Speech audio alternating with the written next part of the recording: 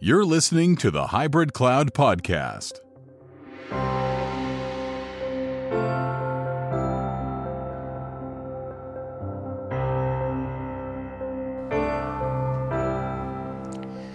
This is Chris Evans, and I'm here today with Andrew Maloney from Softign. Andrew, how are you? I'm doing good. How are you doing, Chris? Very well, thank you. Very well. Excellent. So, Softign, tell everybody about what the company is and what you do for them. Absolutely. So I'm Andrew Maloney. As you said, I'm the Chief Marketing Officer at Softign. Softign are reinventing, really, the way you build data infrastructure. Is probably the grandest way to describe what we're about. Very recently, we just pivoted the business from being known really as a storage appliance vendor, building storage optimized for the Ceph open source project, to really exposing what the game plan was all along for the last 10 years since we launched Softign, which was actually to become a cloud platform vendor and create something that was very different and very unique, and think solves a lot of the kind of issues that we're seeing in the market today. Excellent. So we're here to talk about your new platform, which is called HyperCloud, which we'll get into in a bit more detail. But really, this is talking about the whole cloud thing. So really, we're talking about how you would potentially build your own private cloud on premises. And private cloud and things like HCI tend to, I think, to get merged together and misconstrued. And to me, HCI and all those sort of platforms, virtualization, all that sort of stuff, are really nothing more than that physical layer abstracted a bit, which give you something to build on. They're not actually private clouds in their own right. I think, yeah, you're absolutely right. I think if you looked at the market today, you'd think everybody was a cloud vendor, right? Because that's kind of how everyone positions what they're doing. But I think, you've hit the nail on the head. In most instances, what is available in the market, if you want to build a private cloud, build and run your own cloud infrastructure, is essentially a composition job. You're going to have to take technologies from a number of different vendors. You're going to have to bolt them all together yourself. And while some of the vendors will have, if you like, pre-integrated some of the hardware pieces or some of the software pieces in some ways, it's always going to be an integration task to build the rest of that cloud. And even when you've done that, in many instances, what you're building is something that isn't really truly a cloud in terms of it being completely elastic in terms of how big you can build it, but also that consumption layer, the bit that makes a cloud, the bit that that enables you to consume the infrastructure, build very quickly from an application marketplace, from templates, from services, thread that all together, create a multi-tenant environment, monitor the usage of that environment. All of those pieces are really what makes a cloud infrastructure a cloud, as opposed to just virtualized data infrastructure. And I think as an industry, we've kind of been doing everyone a bit of a disservice by everybody claiming to deliver clouds. Absolutely. I look at the list of the things I would see and expect, and you said most of them already, but things like self-service, multi-tenancy, the ability for somebody in charge, somebody at the back end who's an admin, to expose features for users to consume, but also to take those away, to have control over what features are available, standardized functionality around things like network storage and compute, so that not only do I know what I'm getting each time, but I actually have then templated images which say to me, if I want to build a XYZ, I know how to build that. And if you look at, say, I'll pick Amazon because that's one of the ones I'm probably more familiar with. Sure. But you look at the way you do things at Amazon, you build a virtual cloud infrastructure, and then you set your networking within that, you set things like ACLs, and then on top of that, you build things like EC2 instances and applications, and you can take from the marketplace. And not only that, but you could buy predefined services like RDS. So all of that goes in a multi-tenant environment. You don't know as far as you're concerned, you could be the only person logging into your account and doing stuff. Exactly. But you're in an environment with hundreds of thousands of other people, and all of those things have to come together to make a cloud work properly. I think you're absolutely right. There's a reason that public cloud is so seductive, so attractive to use. It's because in order to create that environment you just described, underneath the hood, there are a dozen, maybe more different discrete technologies that somebody has got to integrate together and then run in a secure, resilient fashion on behalf of all of those thousands of tenants. Now, if you're a hyperscaler, and you've got tens of thousands of engineers and $1 billion payroll to pay for all those guys, you can do that. You can use brute force engineering to do the integration work and do the ongoing maintenance and operations work to keep that up and running. The challenge, of course, is if you want to then replicate that, you want to bring that seductive goodness of consumption back into your own infrastructure. You want to build a hybrid cloud, being the thing that the vast majority of larger organizations are doing today. Then how do you do that? How do you do that effectively without having that army of specialist engineers who are all kind of experts in those different silos of technology that we've created over the decades? And that's kind of what we've been addressing with Hypercloud, really, is how do you solve that problem? Okay, so why don't we talk about what Hypercloud actually is, and then we can dig in, and I can challenge you on whether you think it does actually deliver the discussions you just said. Deal. I'm sure it does. But let's describe it first. Sure. Explain how people would actually consume it. Okay. And then we'll dig into the detail of how it actually works. All right. Well, let's wind the clock back a bit, I think, maybe just to set some context. So Softine's actually been running as a business for 10 years. So August of this year, 2022, was our 10th anniversary. And actually the business was founded because of this silo problem that we identified back in the day. So if you look at what's happened over the last probably 2 decades in data infrastructure in general, more than just clouds, we've allowed our industry to become very siloed. We think about compute, network, and storage as being 3 of the big silos. And those technologies have ended up running on very discrete paths. I mean, even if you looked at one of the big billion-dollar behemoths in our industry, those divisions are completely separate, multi-billion-dollar organizations, separate roadmaps that, really could be completely different companies. And we've then had to try and bring all that technology together. And over the years, we've created layer upon layer of more technologies to try and bridge these silos, to bring them together in a meaningful way, to orchestrate, to automate, to consume more laterally, to virtualize and then consume all of that. And we have this layer upon layer. And we kind of identified all of that a decade ago and wanted to build something different.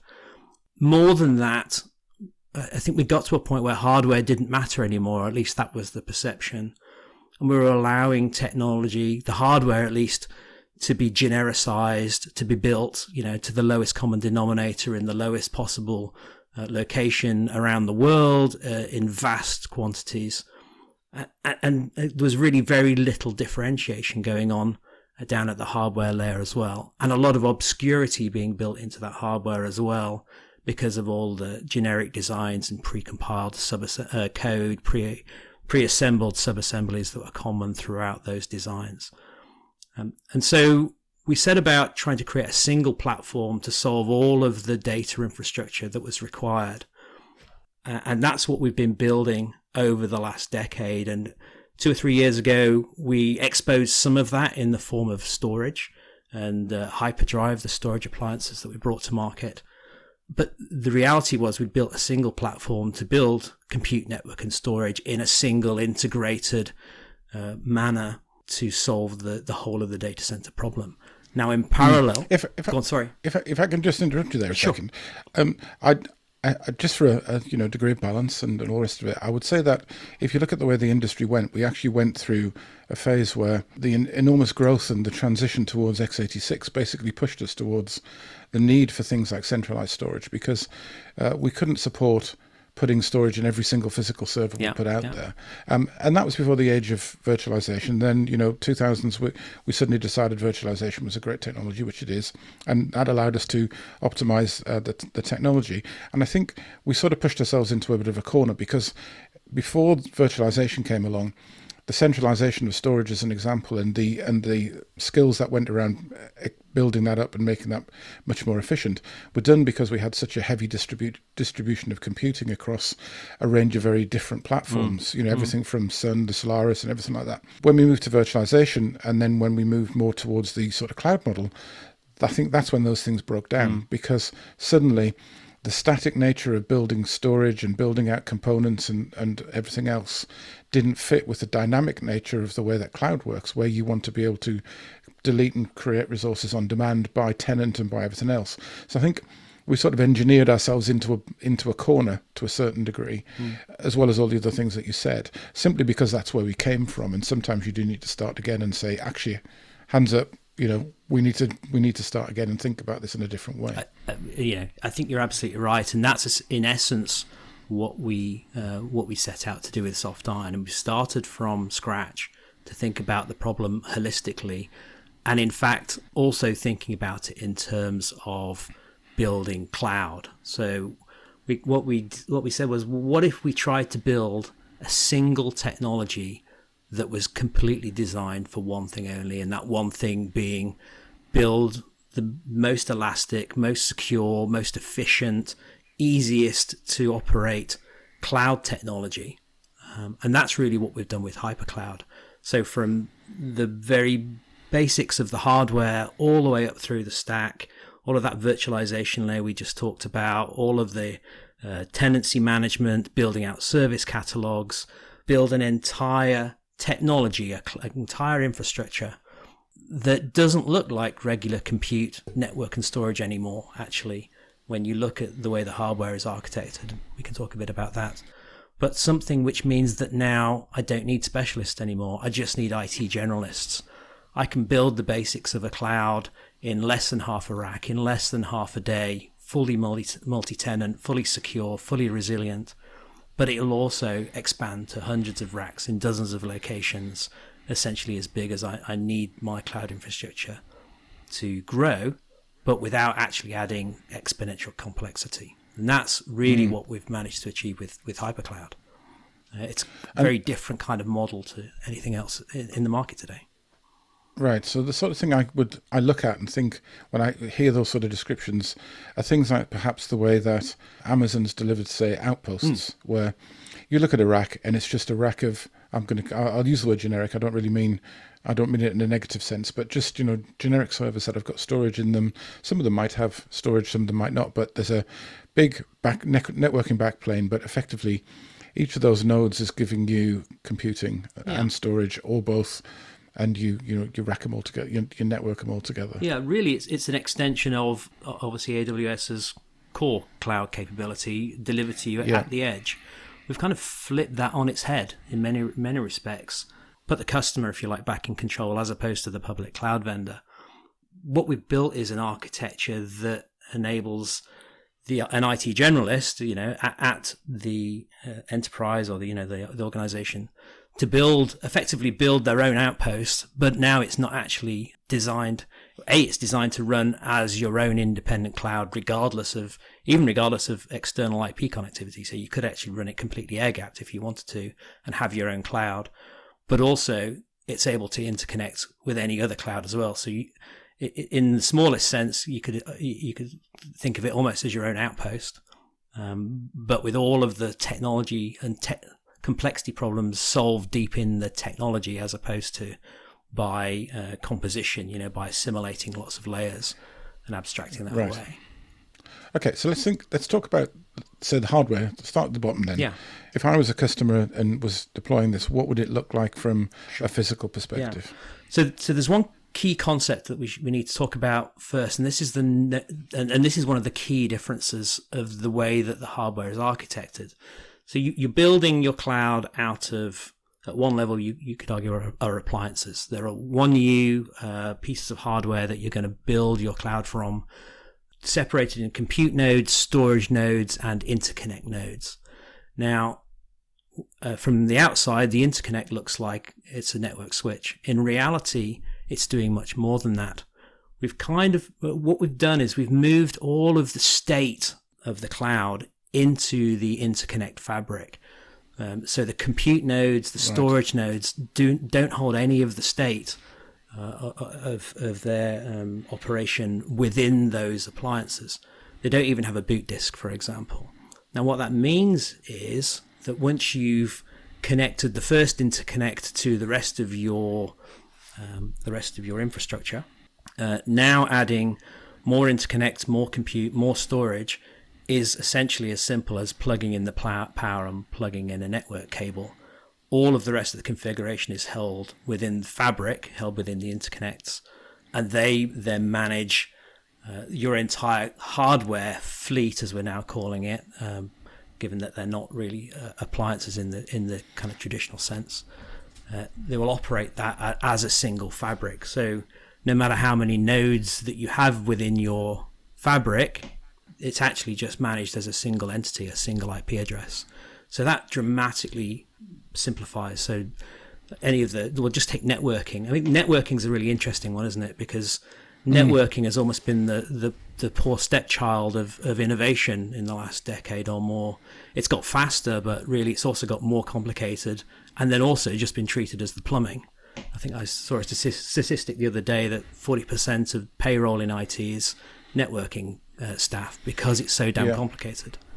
Yeah, I always think of networking as a very big game of pass the parcel. Right. whereas storage is more about you have to look after things and protect them. Yeah. Networking is just, you have it. And if you drop the parcel, you just somebody finds another one out of nowhere, and it goes, oh look, somebody sent us another parcel, and off we start again. Because somebody did a retry at a much higher level, and you lose the parcel further down. Who cares? Well, and Chris, better than me, because I know that you've got a long history of actually trying to operate these kind of infrastructures.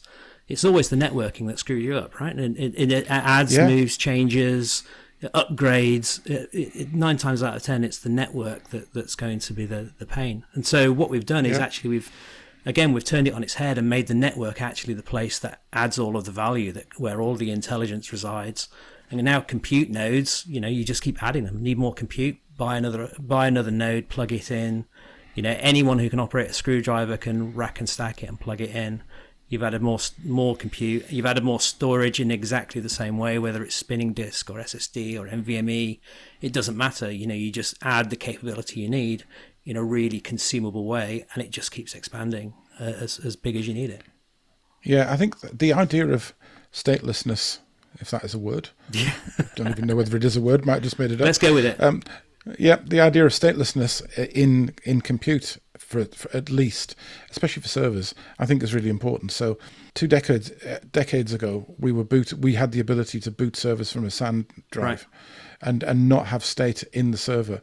But it was so horrendously complicated, and it didn't work when you did failover between a primary and a secondary system.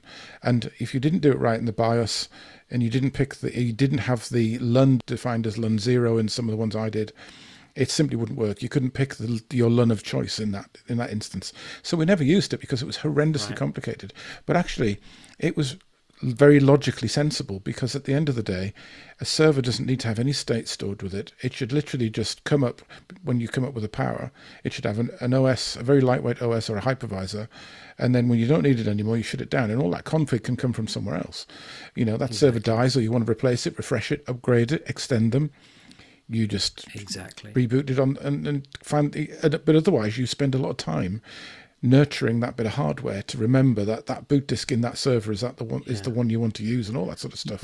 It's crazy. Yeah, and you go back to this notion that hardware doesn't matter. I mean, the reality is you're building infrastructure, right? The hardware does matter because you've got to care and feed for it. And so we've kind of taken that to the nth degree almost. So we talked about statelessness, but even before you get to that point, we designed and optimized all of these appliances just to do, all of these nodes, I should say, just to do the one thing that they're designed for. So the storage nodes are exactly optimized just to be the storage node that they are. Same with compute nodes.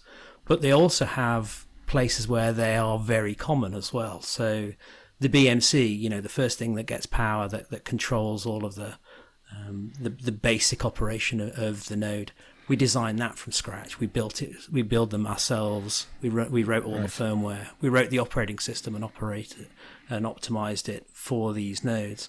And so we stripped out all of the fat and all of the complexity. And then the result is obviously something which, all the kind of keeping the lights on stuff is now dealt with for you. And also it's running incredibly efficiently as well, because we've stripped out big processors that aren't now required, extra hardware that isn't now required, a lightweight operating system, all of these pieces. So, and we take storage. We always, even with Hyperdrive, we talked about that, and obviously there's a shared heritage there with Hyperdrive.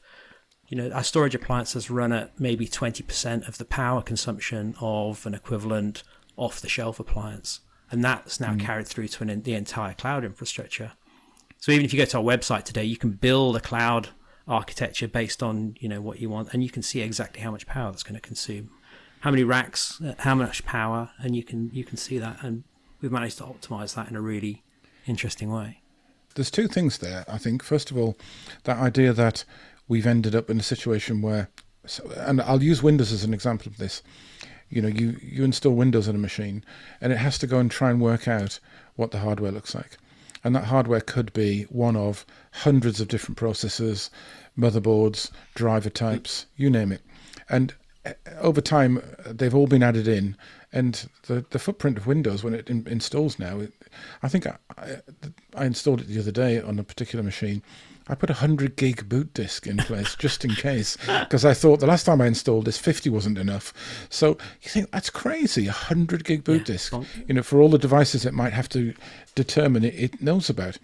And all of that is cruft, all its overhead, it's all stuff you just don't need if you cut down and you only support a very specific piece of the hardware. And that reminds me, to a certain degree, of the mainframe days, where the operating system was written in such a way that it only knew about a subset of pieces of hardware. There's only one set of hardware that it would have to learn and talk to. Exactly. So the OS didn't have to know about 4 different types of processor vendors. It didn't have to know about all these different things. If those vendors wanted to talk to a mainframe bit of software, they had to emulate it. So when Amdahl came along and built an IBM clone, it had to literally clone the IBM and look like an IBM. All the disk compatible systems from Storage Tech and all those other people, all the tape compatible systems, all had to make themselves look like IBM devices. Right. It wasn't a case of them being a device that IBM then decided to support in drivers and in software. Didn't work like that. Yeah. And as a result, the IBM code would be a lot cleaner because of that. And you've sort of built, I'm not saying you built a modern mainframe, but you've gone back to the idea of saying that you're building a tightly coupled system where the software and the hardware are tightly coupled because of that, like the mainframe was. I think you're exactly right. It's definitely an analogy that has occurred to me as well. We're almost taking the goodness of the way that we used to build IT back in the 70s, 80s, I suppose, and bringing that forward to the present day in terms of how you want to build cloud. Everybody, any organization of any size is wanting to build cloud infrastructure within their own 4 walls. There's a lot of data repatriation going on, as I'm sure you've talked about. I know, but how do you do that without having all of those technologists and all those specialists? Not only to build it, but then also to run it and live with it. How do you solve all of those the threads problem as we talk about it? You've got all these different technologies that are all threaded together. You don't know what's going to happen. If you pull on one thread, you can't even tell what it's connected to anymore. You don't know what the implication would be. So even like a simple firmware update somewhere in that fabric, it could spell disaster. Again, by being very opinionated, we can literally roll out a firmware update to the hypercloud fabric. You apply it once, and then the fabric deals with rolling it out across the entirety of the real estate of your cloud. As one simple example. Yeah, I can remember days where we would do something as simple as saying, well, we need to update the firmware on our HBA cards that were in all the servers. Yep. And that one small task was enormous because there wasn't the ability to collect the data directly from the server, so sometimes you had to log on. Eventually the management tools did get to a point where you could collect it from the cards directly in line with the software, but initially you couldn't. And then you had to go and check that the firmware and the drivers would match for the version of card, and then you had to check that the firmware, the drivers would match with the version of the code running on the fabric switch and the operating system, and all of these things had to align before you could even decide to go ahead and make a change. So your dependency map became enormous, and you'd start out saying we're going to change, say, the fabric, the switch code, for example. And somebody got but, and then all of these other tasks would just mushroom out of nowhere that you now had to do before you could even do that one task you were intending to do. So it becomes very, very messy if you don't own the infrastructure and you don't have it tight. And well, we backed ourselves into a corner to a certain degree with that. Absolutely because right. of the way we've gone. It's an evolution of the industry. To some degree, it's an evolution of the way the industry's been funded as well, if I'm honest. I think it hasn't been very trendy to invest in hardware, among the VC community. And I think that's changing as well now, especially when we look at sustainability and look at some of the deep tech type stuff, hard tech out here it's called now. So we're kind of ahead of the curve in many respects around that.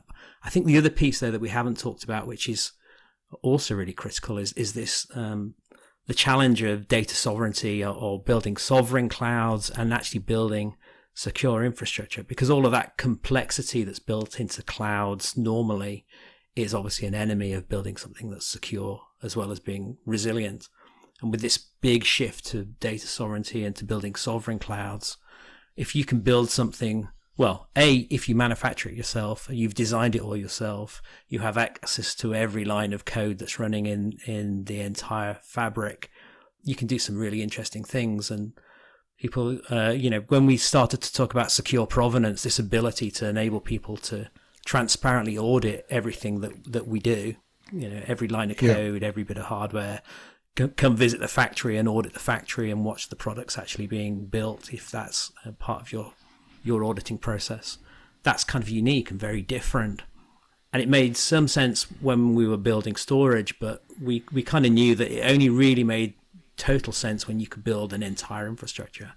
And obviously that's what we were always planning to do. And it was so great when we launched HyperCloud, just a few weeks ago, to be able to then say, this is why we were doing all these things. This is why we went to all the trouble to build an entire hardware architecture and all of the software that's running within it and all of the application layers above it, to build one single integrated auditable fabric for security and provenance, as much as for the simplicity and efficiency we could build by doing that.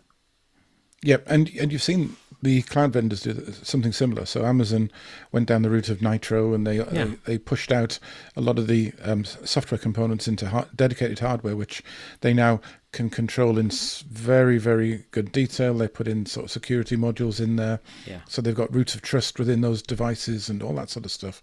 So they've done a significant amount of re-engineering work that's pushing them away, very much pushing them away from a traditional model of what hardware might look like for an on-premises environment, because they needed to do that for scale, for control, for security.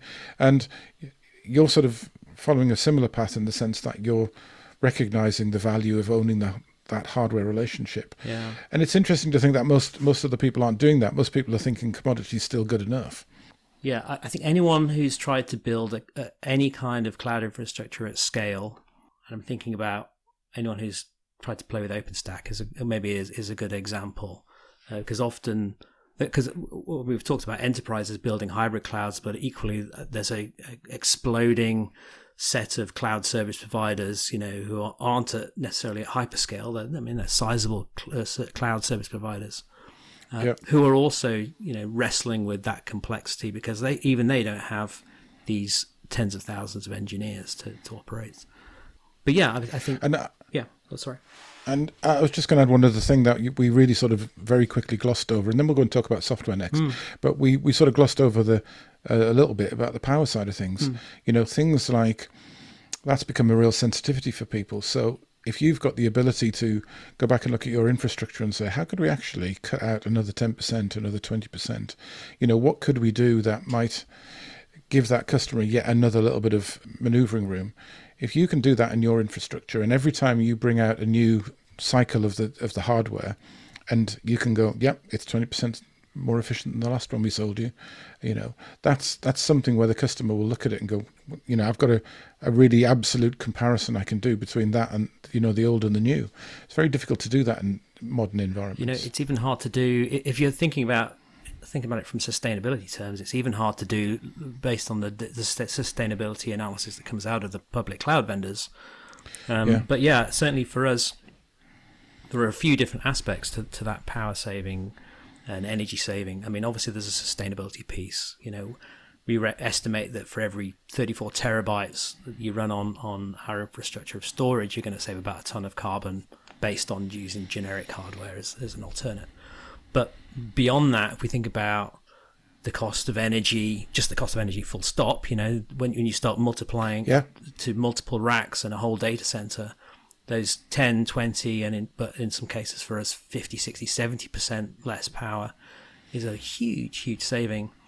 But even more so if you start thinking about trying to deploy in colos, because we're already seeing, renewal contracts from the colo vendors starting to, spiral, because obviously they're hedging their bets as well. They don't know where the energy costs are going to go. So yeah, I've had that personally. So okay. Our lab environment, they want to double the cost of the environment. The costs have doubled, but that's because the power component of the cost is tripled. It's unsustainable in some respects to try and manage that. But they've got no choice, I guess, because they've hedged as much as they can, and now they're in a position where there's nothing left to hedge. Yeah, absolutely. And so we're seeing that, and we're seeing projects moving our way purely because of the energy, let alone reducing the skills required and all of those other benefits that we talked about. Just the power savings have been huge, and even service providers, storage as a service, backup as a service type service providers, migrating from using generic hardware to using soft iron because of the energy they can save. So there's that, but then there's also the utilization of that hardware as well. So we're using these 1U increments. So you're adding at quite a granular level.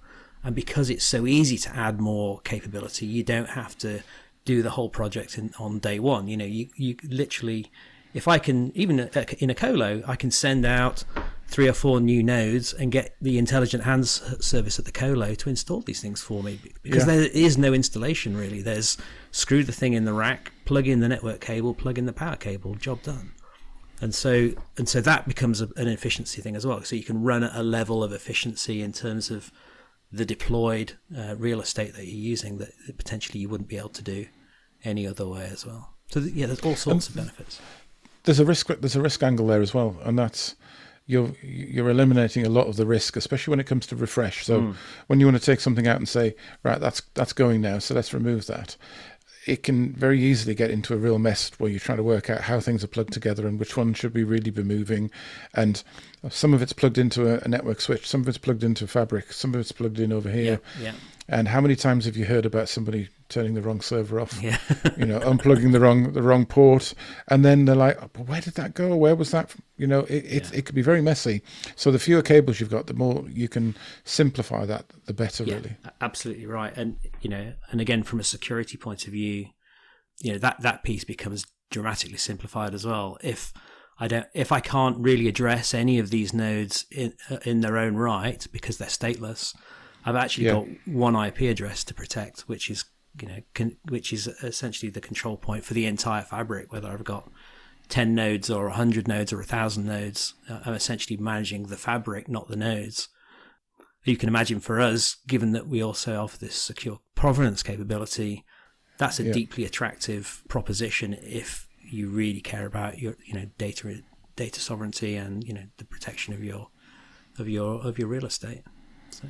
Yeah. So let's move up a level then, and sounds we talked quite a lot there about the hardware. Sure. You mentioned about writing the BIOS and presumably the OS or at least the hypervisor that's running this in the background. So what happens when we get above that? You've obviously written all of that software, all of that code that allows me to determine that, for instance, I want to build things like multi-tenancy and all of that's built into what you've actually developed. Exactly. So, unsurprising, there are elements within there which are drawn from open source in the same way that everything is.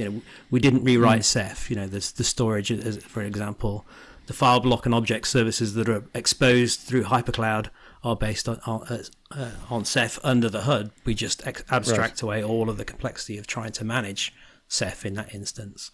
And similarly, we didn't recreate an entire networking stack, but what we have done, as you say, is we've written the operating system from the kernel that's running on all the appliances, because there wasn't one that really worked for stateless nodes. We've written all the firmware that manages the BMC, for example, so we have complete granular control over all of the hardware. And then, as you say, as you move up through the stack, we have the entire tenancy management to build multi-tenancy. We then have our own marketplace of applications, which you can then expose and build your own applications to run, and your own services and templates. You can also connect to any of the public marketplaces and pull in applications and services from those. You can build out quotas and metering, so you can do showback, for example, and figure out who's using what, and then plug that, export that into your billing system or into your accounting system, whether it's a commercial service or an internal service. So all of that is actually contained when you buy the boxes. All of that is in the boxes. So there's no external connectivity required, no external IP connectivity. All of that capability is actually in HyperCloud the moment you install it and turn it on. This side of it is, I think, really important, because we said at the very beginning, it's very easy to build what you might call a hyper-converged infrastructure, or you might just build a whole range of VMware servers that have got some sort of centralized storage. It doesn't really matter. What you've built is you've built a virtualized virtual server or virtualized environment, virtualized compute, let's call it for now. And that's great, but what you haven't built when you built that is you haven't built the ability to enable the consumption models the way that the cloud providers do. So you haven't said, for example, you can't create anything outside of this network range, or we're going to make sure that all of your networking is isolated, so you have to build routing in between leaving your tenant and going anywhere else in the network. And when we provide you storage, it will be provided to you personally, and it won't be shared with any other tenant, etc., etc., etc. And even more so is that ability to then build services on that. So if you want to build a service, somebody else can decide in this company, you can only build services that are based on the templates that we give you. And those templates have been validated, and we know exactly what they are. We know how we're going to support them. That just creates a degree of standardization that really makes life a lot easier for everybody, really. I think you're absolutely right. And I think if you flip the view of the cloud, if you like, over to the application developer, there's a reason they wanted to use the public cloud in the first place, and it was that consumption experience. All of those templates and services and applications that were available at their fingertips. If you're trying to replicate, or if you want them to use your infrastructure, whether you're an internal enterprise IT organization or you're a smaller service provider, you've got to replicate that experience. Otherwise, they'll get the credit card out and go straight back to the public cloud, right? Yeah. But at the same time, there are reasons why public cloud is useful still, even if you're running your own infrastructure. You might want certain workloads. It might not be efficient for you to run them, or you might want them to run in the public cloud to provide performance in a location you're not necessarily present in, for example, or have the ability to burst because, at Christmas time, you need 5 times the infrastructure that you want to run yourself. All of those kinds of reasons.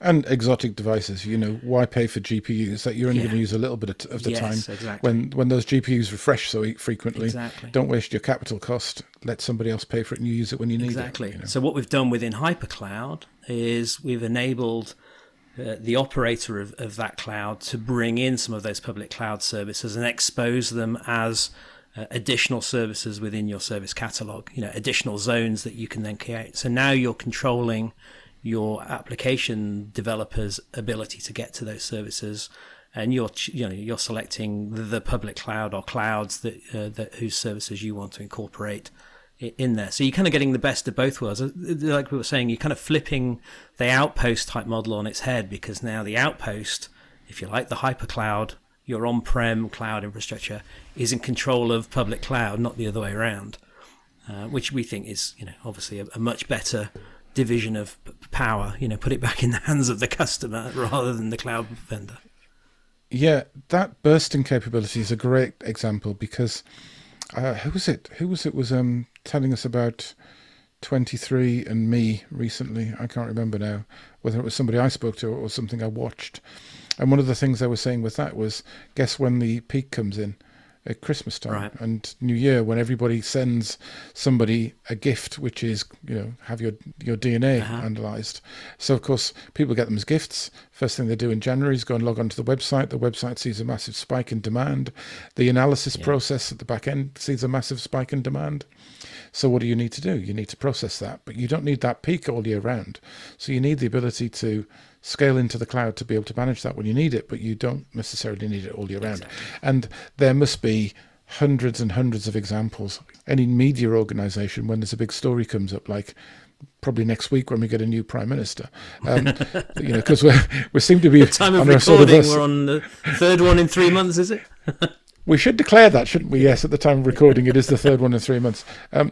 But all of a sudden, everybody's looking online to trace, what's going on at the news. And I know that those sort of vendors have to deal with big spikes. So, of course, wouldn't it be better if they dealt with that in an on-demand fashion? So it gives you the best of both worlds. I think possibly the only challenge there is, how do you manage the data between them? And if you can crack that problem and make sure you can burst application workloads into the cloud and still keep the data consistent, then you're probably in a good place. Yeah. Well, so what we're doing is essentially exposing public cloud resources the same way as we'd expose other federated clouds of hypercloud as well. So they're all just zones that you can, you can allocate jobs to as designed, within the services that you've built. So it's all kind of within there, both federating across your hypercloud instances if you have more than one, but also, utilizing public cloud as just another zone, fundamentally, within the bounds of obviously what that cloud vendor supports. But yeah. So how do things like maintenance work, lifecycle management around, say, the hardware and the software? Because obviously, as we've mentioned already, the cloud vendors must do it in the background, but very rarely do you ever see anybody that says, we need to reboot your VM. Yeah. Occasionally you get an email going, we have to reboot your VM this weekend, but I think I've had it 2 or 3 times ever. Yeah. So there's obviously maintenance going on, but there must be a process that you're using to manage exactly. this. So this is the beauty of owning the entire infrastructure and the entire stack. So we call it fleet management as opposed to lifecycle management, because again, we enable the fabric that's the control plane, if you like, distributed control plane, to manage all of that for you. So if, let's say, there's a firmware update you want to roll out, you upload that firmware update to the first node, and then the fabric manages the rollout of that across all of the others. As one simple example. So it's taking nodes out of action, updating them, checking that they're working effectively, and then reintroducing them into the cloud, and just rolling all the way through automatically without you ever touching it. The beauty of the stateless nodes, they're talking about the lifecycle management of individual nodes. Well, there's a couple of benefits there. Obviously, they almost become disposable, not in a kind of throwaway sense, but you can add and remove them if one dies. There's no single point of failure in any of those. So you're adding more capacity as you need it. It almost becomes organic in terms of your ability to add new capabilities, add new performance levels, new types of node as well. So we already, as we already have ARM and x86 based appliances within our hardware platform, and we can actually manage infrastructure that has both ARM and x86, and the fabric decides where the most appropriate compute capacity is, for example, itself. So it manages that kind of multi-processor type architecture. But as we add more capability in different kinds of nodes, the fabric is designed to do that, again, because it's stateless, and can recognize the optimal place to put different workloads. So how's the customer going to buy this? And Yeah. I'll sort of preload that question with a little bit of something that'll probably help you understand what I'm thinking here. If I was just buying something as a node and racking it and put it into a data center, I could buy it, I could lease it, I could consume it by buying the consumption, the value of what it, a storage node could be sold to me in gigabytes or something like that. But I wonder whether there's a scenario where if you are doing all the fleet management, that you might get to a point where you go back to a customer and say, well, actually, we've analyzed your environment. We've worked out that you've got 100 of these 1U nodes. And actually, we've got a new node coming out and it's going to be a little bit more efficient. We can replace them for you. And you may have customers who want the smaller 1U nodes. So you could sort of do back-end fleet management, if you like, which optimizes your costs, but also optimizes maybe things like customers' power and space and cooling and all that sort of stuff. No, it's an interesting idea. The whole consumption model thing is an interesting one, isn't it? Especially when you think about GreenLake and Apex and those kinds of models. Yeah. So funny enough, I'd just written a blog post where I kind of called them a complexity stealth tax, really, because you're essentially, that business model is designed to essentially abstract away all of the complexity from all those divisions behind a wall of professional services. Entirely. And in the case of what we're doing at Softtime with HyperCloud, that all of that complexity is now abstracted away for you deep in the technology. It's solved in the technology fabric, and so the value of that kind of model is lessened, and even consuming on a monthly basis is lessened because it's so simple to add more capacity.